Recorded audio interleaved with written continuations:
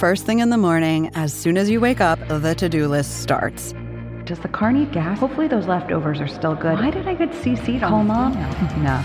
You can't escape the to-do list, but you can make the most of your me time with a relaxing shower using Method Hair Care products. Try Pure Peace Volumizing, Simply Nourish Moisturizing, or Daily Zen Shampoo and Conditioner for daily use. All formulated with long-lasting fragrances and are safe for color-treated hair.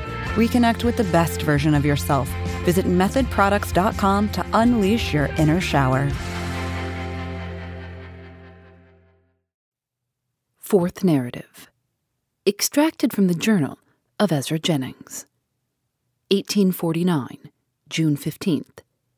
With some interruption from patients and some interruption from pain, I finished my letter to Miss Verinder in time for today's post. I failed to make it as short a letter as I could have wished, but I think I have made it plain. It leaves her entirely mistress of her own decision. If she consents to assist the experiment, she consents of her own free will, and not as a favor to Mr. Franklin Blake or to me. June 16th. Rose late after a dreadful night, the vengeance of yesterday's opium pursuing me through a series of frightful dreams.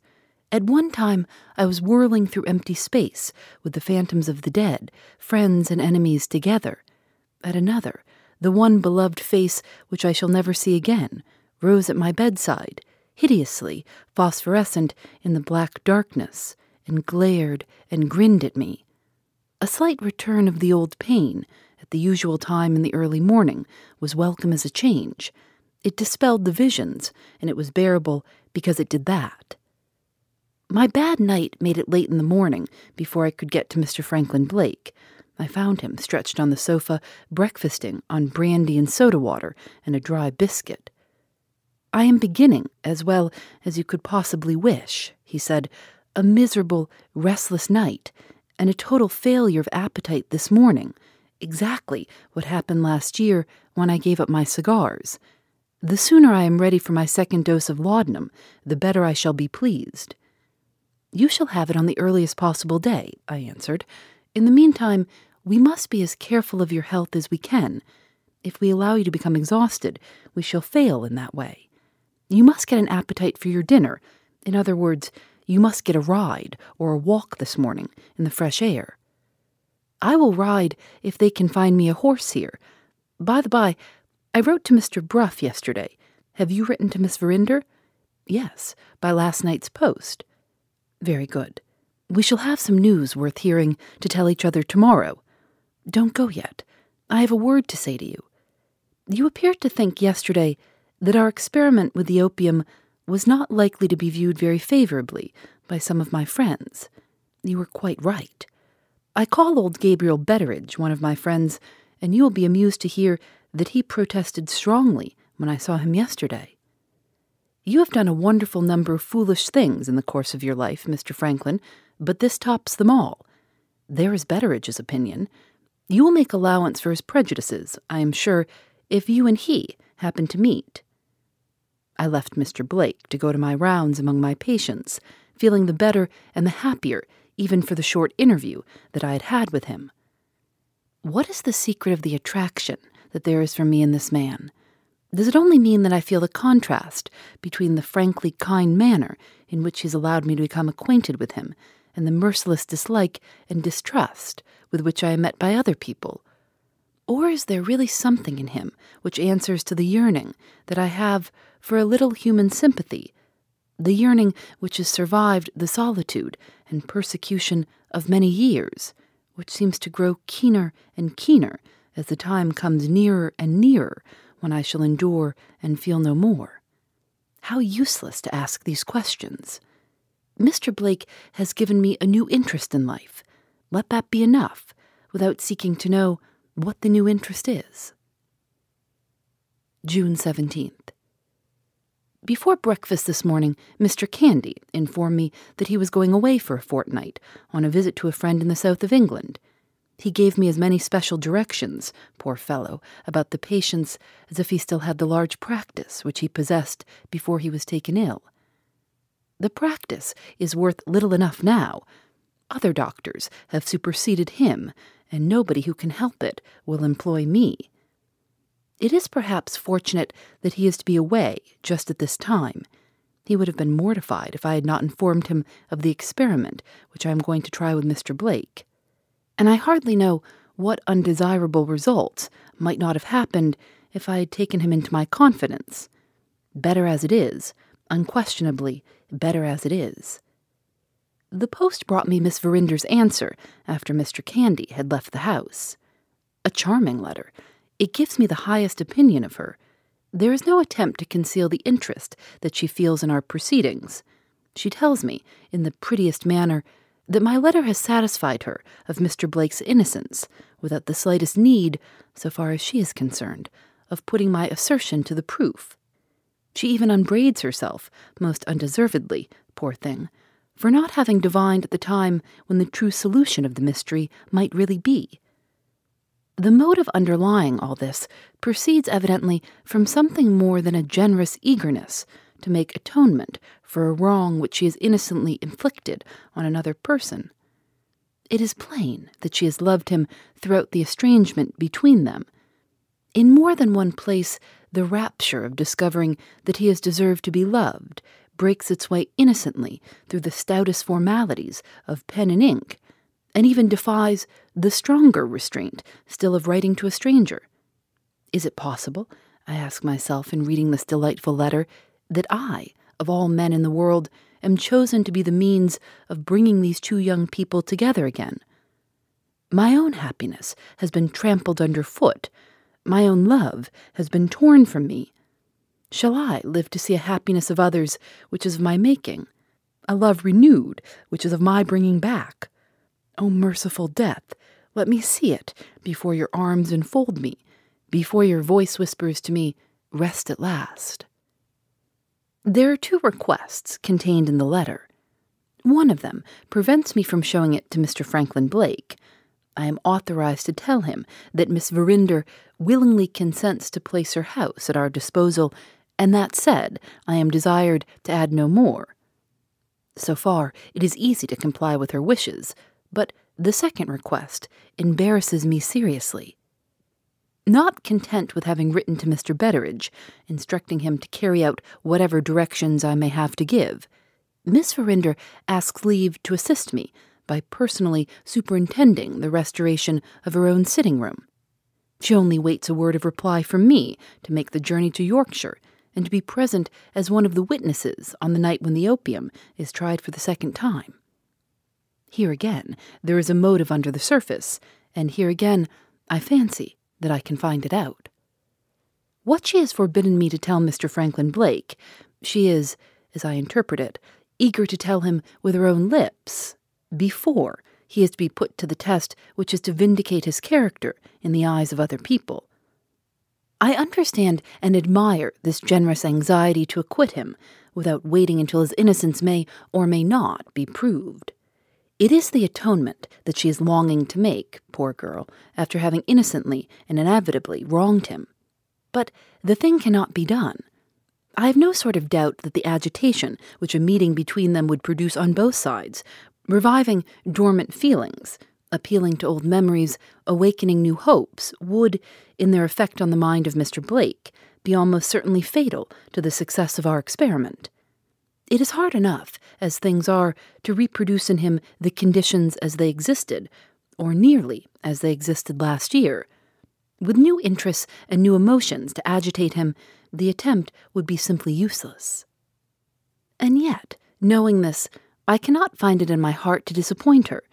I must try, if I can, discover some new arrangement before post-time which will allow me to say yes to Miss Verinder without damage to the service which I have bound myself to render to Mr. Franklin Blake.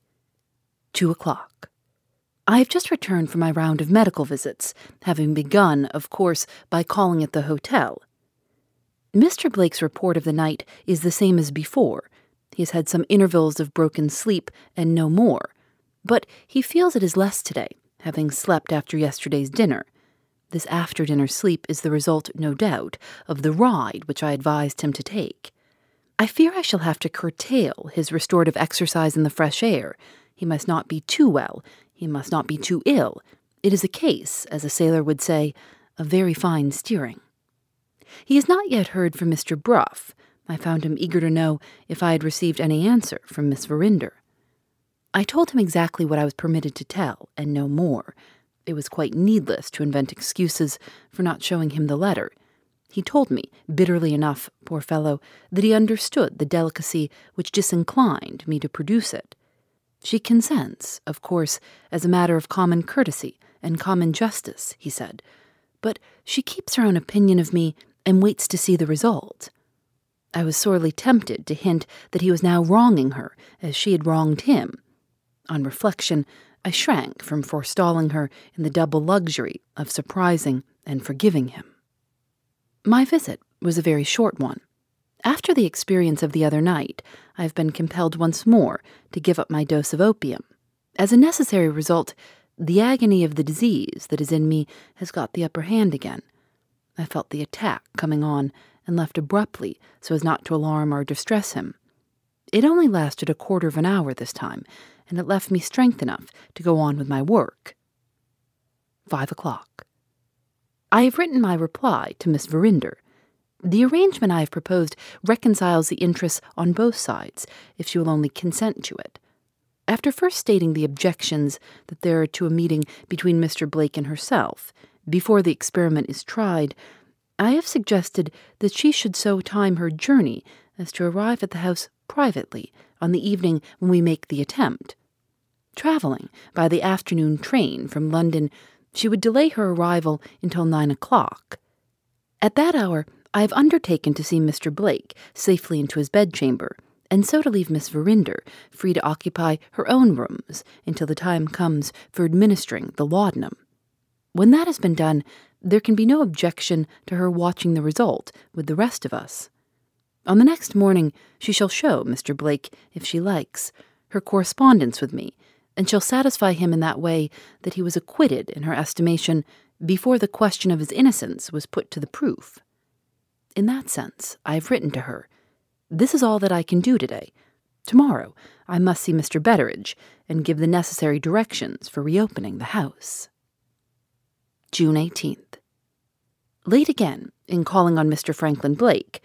More of that horrible pain in the early morning, followed, this time, by complete prostration for some hours.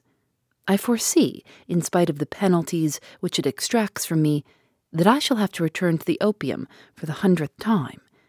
If I had only myself to think of, I should prefer the sharp pains to the frightful dreams. But the physical suffering exhausts me.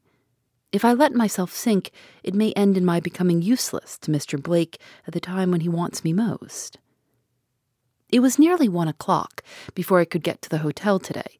The visit, even in my shattered condition, proved to be a most amusing one, thanks entirely to the presence on the scene of Gabriel Betteridge. I found him in the room when I went in. He withdrew to the window and looked out, while I put my first customary question to my patient. Mr. Blake had slept badly again, and he felt the loss of rest this morning more than he had felt it yet. I asked next if he had heard from Mr. Bruff. A letter had reached him that morning. Mr. Bruff expressed the strongest disapproval of the course which his friend and client was taking under my advice. It was mischievous, for it excited hopes that might never be realized. It was quite unintelligible to his mind, except that it looked like a piece of trickery, akin to the trickery of mesmerism, clairvoyance, and the like. It unsettled Miss Verinder's house, and it would end in unsettling Miss Verinder herself. He had put the case, without mentioning names, to an eminent physician, and the eminent physician had smiled, had shaken his head, and had said nothing. On these grounds, Mr. Bruff entered his protest and left it there. My next inquiry related to the subject of the diamond. Had the lawyer produced any evidence to prove that the jewel was in London? No, the lawyer had simply declined to discuss the question. He was himself satisfied that the moonstone had been pledged to Mr. Luker. His eminent absent friend, Mr. Murthwaite, whose consummate knowledge of the Indian character no one could deny, was satisfied also. Under these circumstances, and with the many demands already made on him, He must decline entering into any disputes on the subject of evidence. Time would show, and Mr. Bruff was willing to wait for time. It was quite plain, even if Mr. Blake had not made it plainer still by reporting the substance of the letter instead of reading what was actually written, that distrust of me was at the bottom of all this. Having myself foreseen that result, I was neither mortified nor surprised. I asked Mr. Blake if his friend's protest had shaken him. He answered emphatically that it had not produced the slightest effect on his mind. I was free after that to dismiss Mr. Bruff from consideration, and I did dismiss him accordingly. A pause in the talk between us followed, and Gabriel Betteridge came out from his retirement at the window. "Can you favor me with your attention, sir?" he inquired, addressing himself to me. "I am quite at your service," I answered. Betteridge took a chair and seated himself at the table. He produced a huge, old-fashioned leather pocketbook with a pencil of dimensions to match. Having put on his spectacles, he opened the pocketbook at a blank page and addressed himself to me once more. "I have lived," said Betteridge, looking at me sternly, "nigh on 50 years in the service of my late lady. I was page-boy before that in the service of the old lord, her father.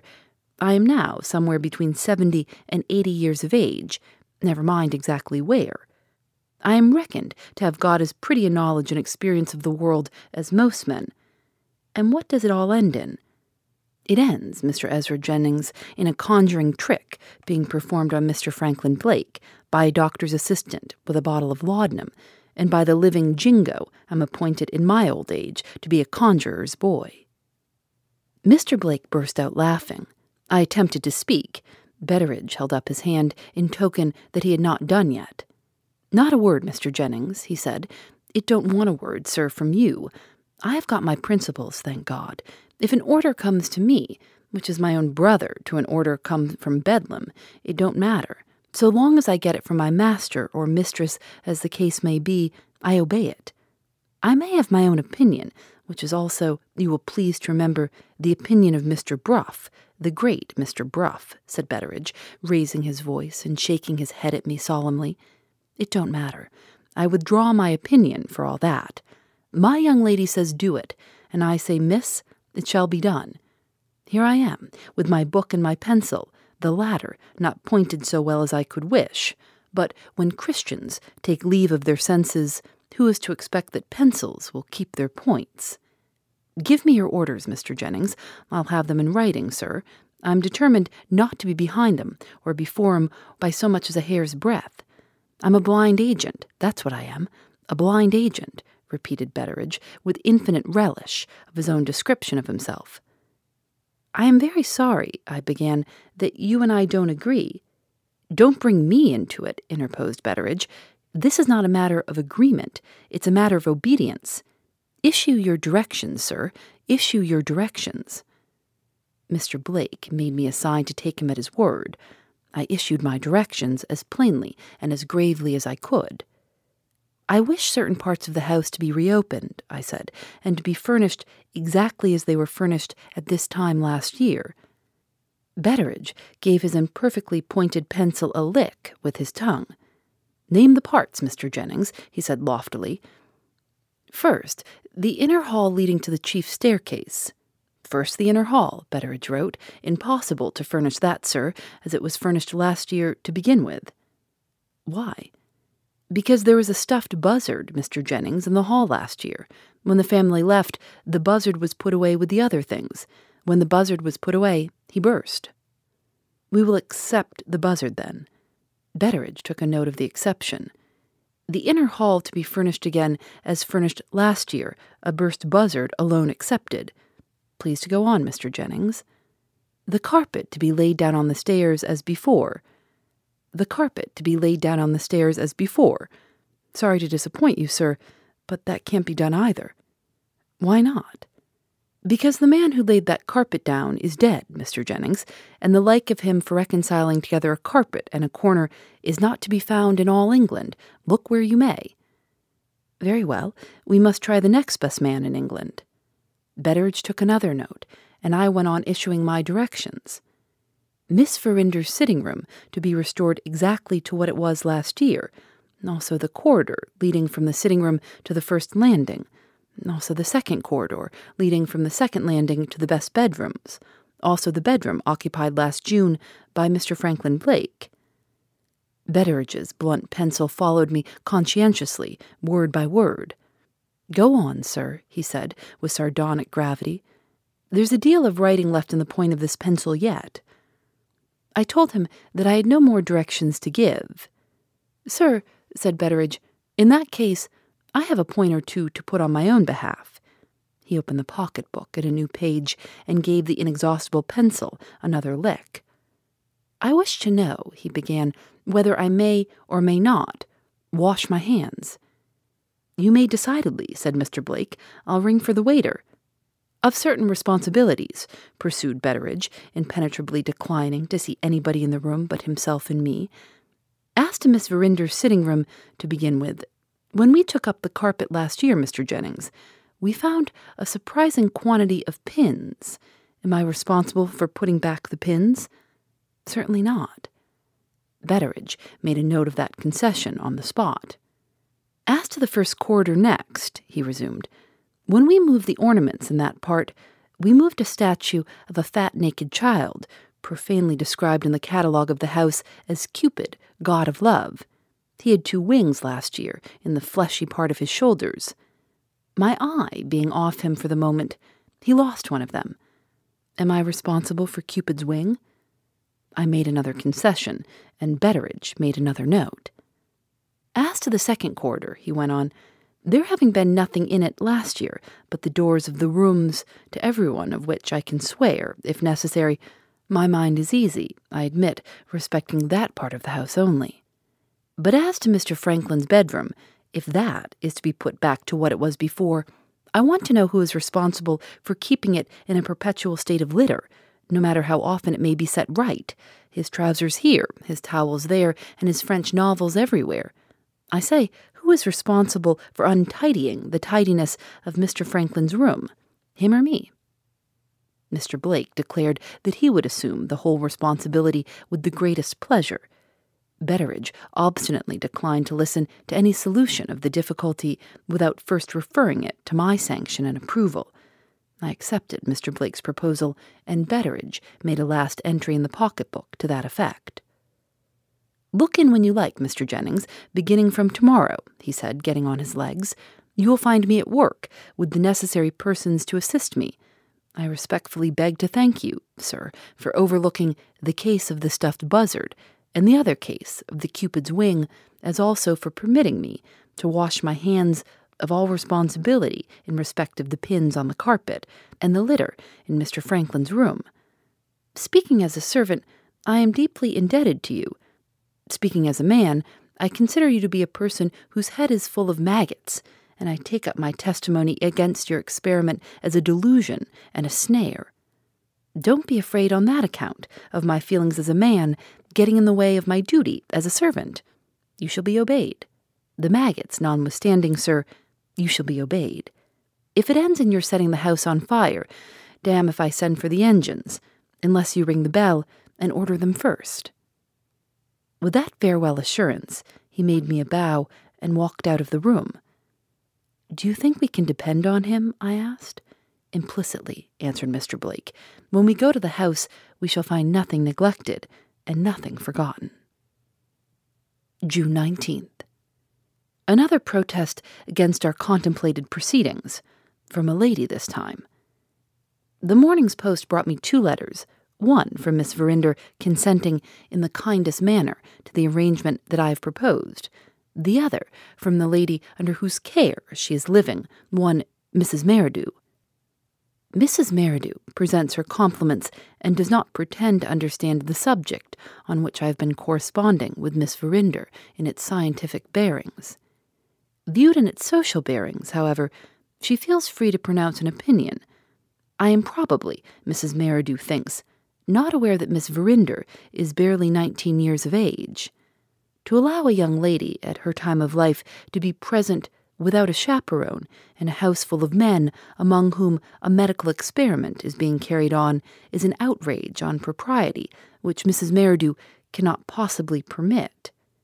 If the matter is allowed to proceed, she will feel it to be her duty, at a serious sacrifice of her own personal convenience, to accompany Miss Verinder to Yorkshire. Under these circumstances, she ventures to request that I will kindly reconsider the subject, seeing that Miss Verinder declines to be guided by any opinion but mine.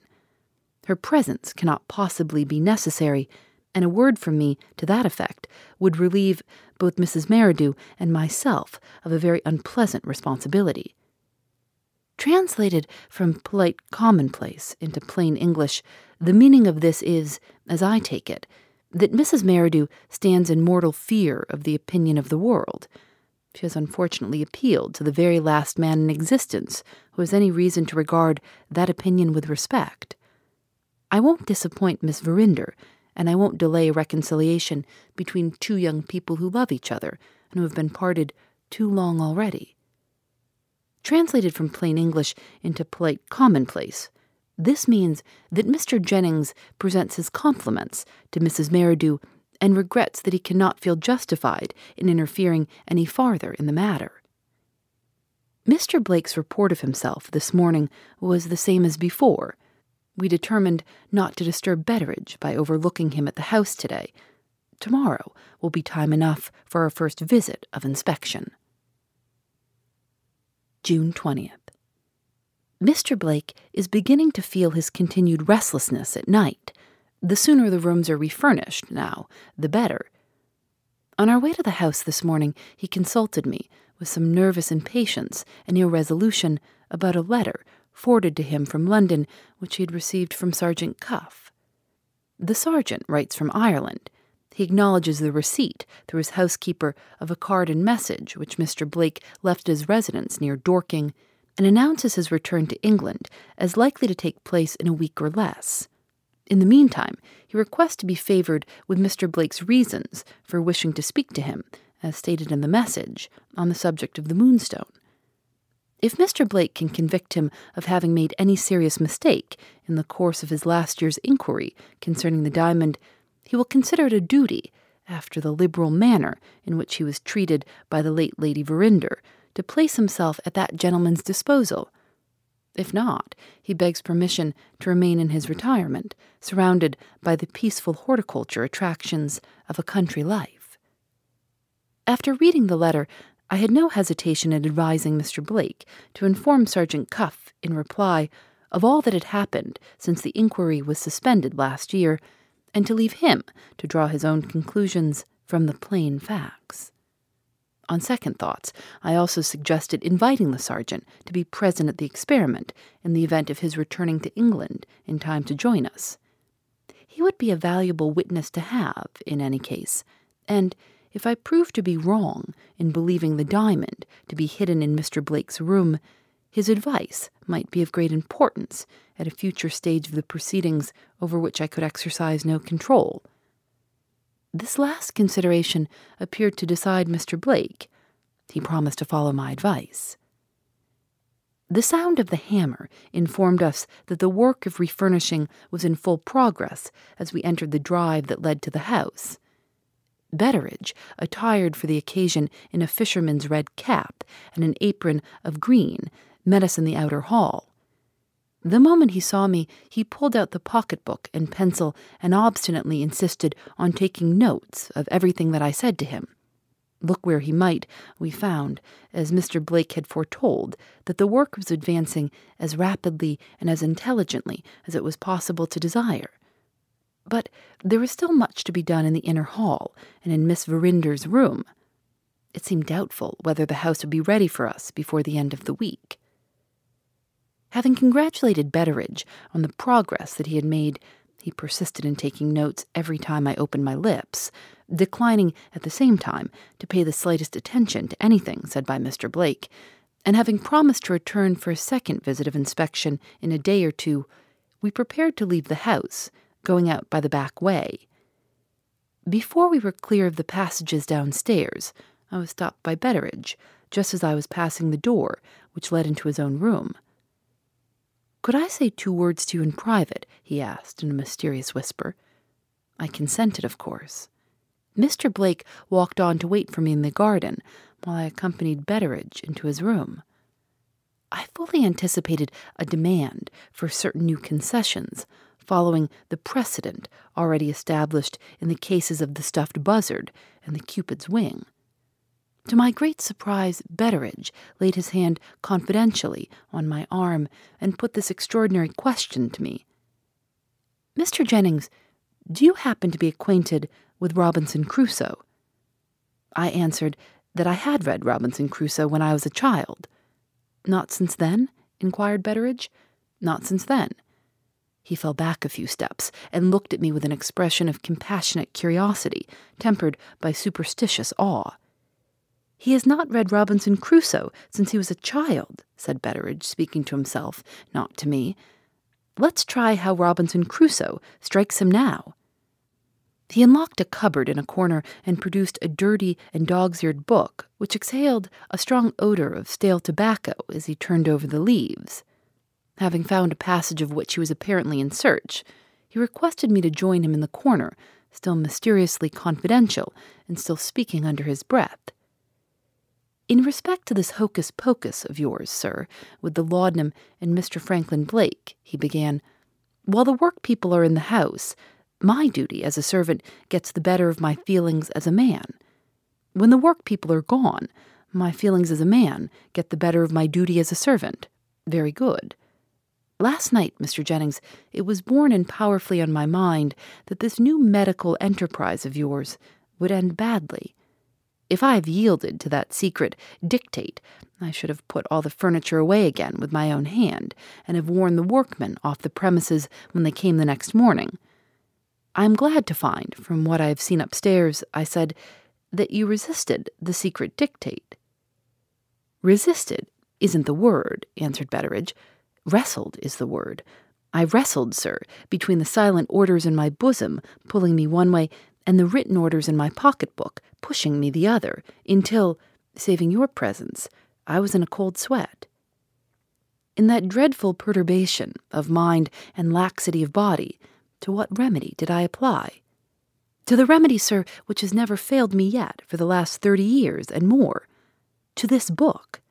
He hit the book a sounding blow with his open hand and struck out of it a stronger smell of stale tobacco than ever. "What did I find here?" pursued Betteridge, "at the first page I opened? This awful bit, sir, page 178, as follows. Upon these and many like reflections, I afterwards made it a certain rule with me that whenever I found those secret hints or pressings of my mind to doing or not doing anything that presented, or to going this way or that way, I never failed to obey the secret dictate. As I live by bread, Mr. Jennings, those were the first words that met my eye, exactly at the time when I myself was setting the secret dictate at defiance. You don't see anything at all out of the common in that, do you, sir?" "I see a coincidence, nothing more." "You don't feel at all shaken, Mr. Jennings, in respect to this medical enterprise of yours?" "Not the least in the world." Betteridge stared hard at me in dead silence. He closed the book with great deliberation. He locked it up again in the cupboard with extraordinary care. He wheeled round and stared hard at me once more. Then he spoke. "Sir," he said gravely, "there are great allowances to be made for a man who has not read Robinson Crusoe since he was a child.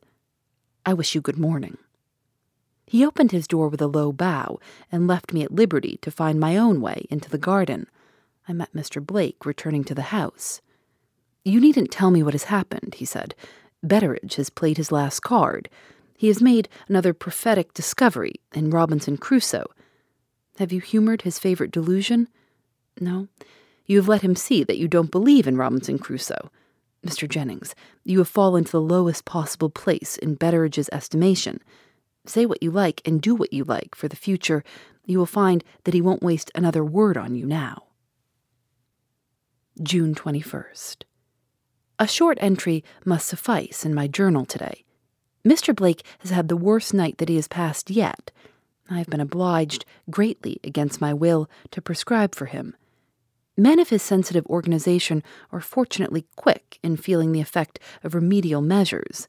Otherwise, I should be inclined to fear that he will be totally unfit for the experiment when the time comes to try it. As for myself, after some little remission of my pains for the last 2 days, I had an attack this morning, of which I shall say nothing, but that it has decided me to return to the opium. I shall close this book and take my full dose, 500 drops. June 22nd. Our prospects look better today. Mr. Blake's nervous suffering is greatly allayed. He slept a little last night. My night, thanks to the opium, was the night of a man who is stunned. I can't say that I woke this morning. The fitter expression would be that I recovered my senses. We drove to the house to see if the refurnishing was done. It will be completed tomorrow, Saturday. As Mr. Blake foretold, Betteridge raised no further obstacles. From first to last, he was ominously polite and ominously silent. My medical enterprise, as Betteridge calls it, must now, inevitably, be delayed until Monday next. Tomorrow evening the workmen will be late in the house. On the next day, the established Sunday tyranny, which is one of the institutions of this free country, so times the trains as to make it impossible to ask anybody to travel to us from London. Until Monday comes, there is nothing to be done but to watch Mr. Blake carefully and to keep him, if possible, in the same state in which I find him today. In the meanwhile, I have prevailed on him to write to Mr. Bruff, making a point of it that he shall be present as one of the witnesses. I especially chose the lawyer because he is strongly prejudiced against us. If we convince him, we place our victory beyond the possibility of dispute. Mr. Blake has also written to Sergeant Cuff, and I have sent a line to Miss Verinder. With these, and with old Betteridge, who is really a person of importance in the family, we shall have witnesses enough for the purpose, without including Mrs. Merridew, if Mrs. Merridew persists in sacrificing herself to the opinion of the world. June 23rd. The vengeance of the opium overtook me again last night. No matter, I must go on with it now till Monday has passed and gone. Mr. Blake is not so well again today. At 2 this morning he confesses that he opened the drawer in which his cigars are put away. He only succeeded in locking it up again by a violent effort. His next proceeding, in case of temptation, was to throw the key out of window. The waiter brought it in this morning, discovered at the bottom of an empty cistern. Such is fate. I have taken possession of the key until Tuesday next. Phoebe Reads a Mystery is recorded in the studios of North Carolina Public Radio, WUNC.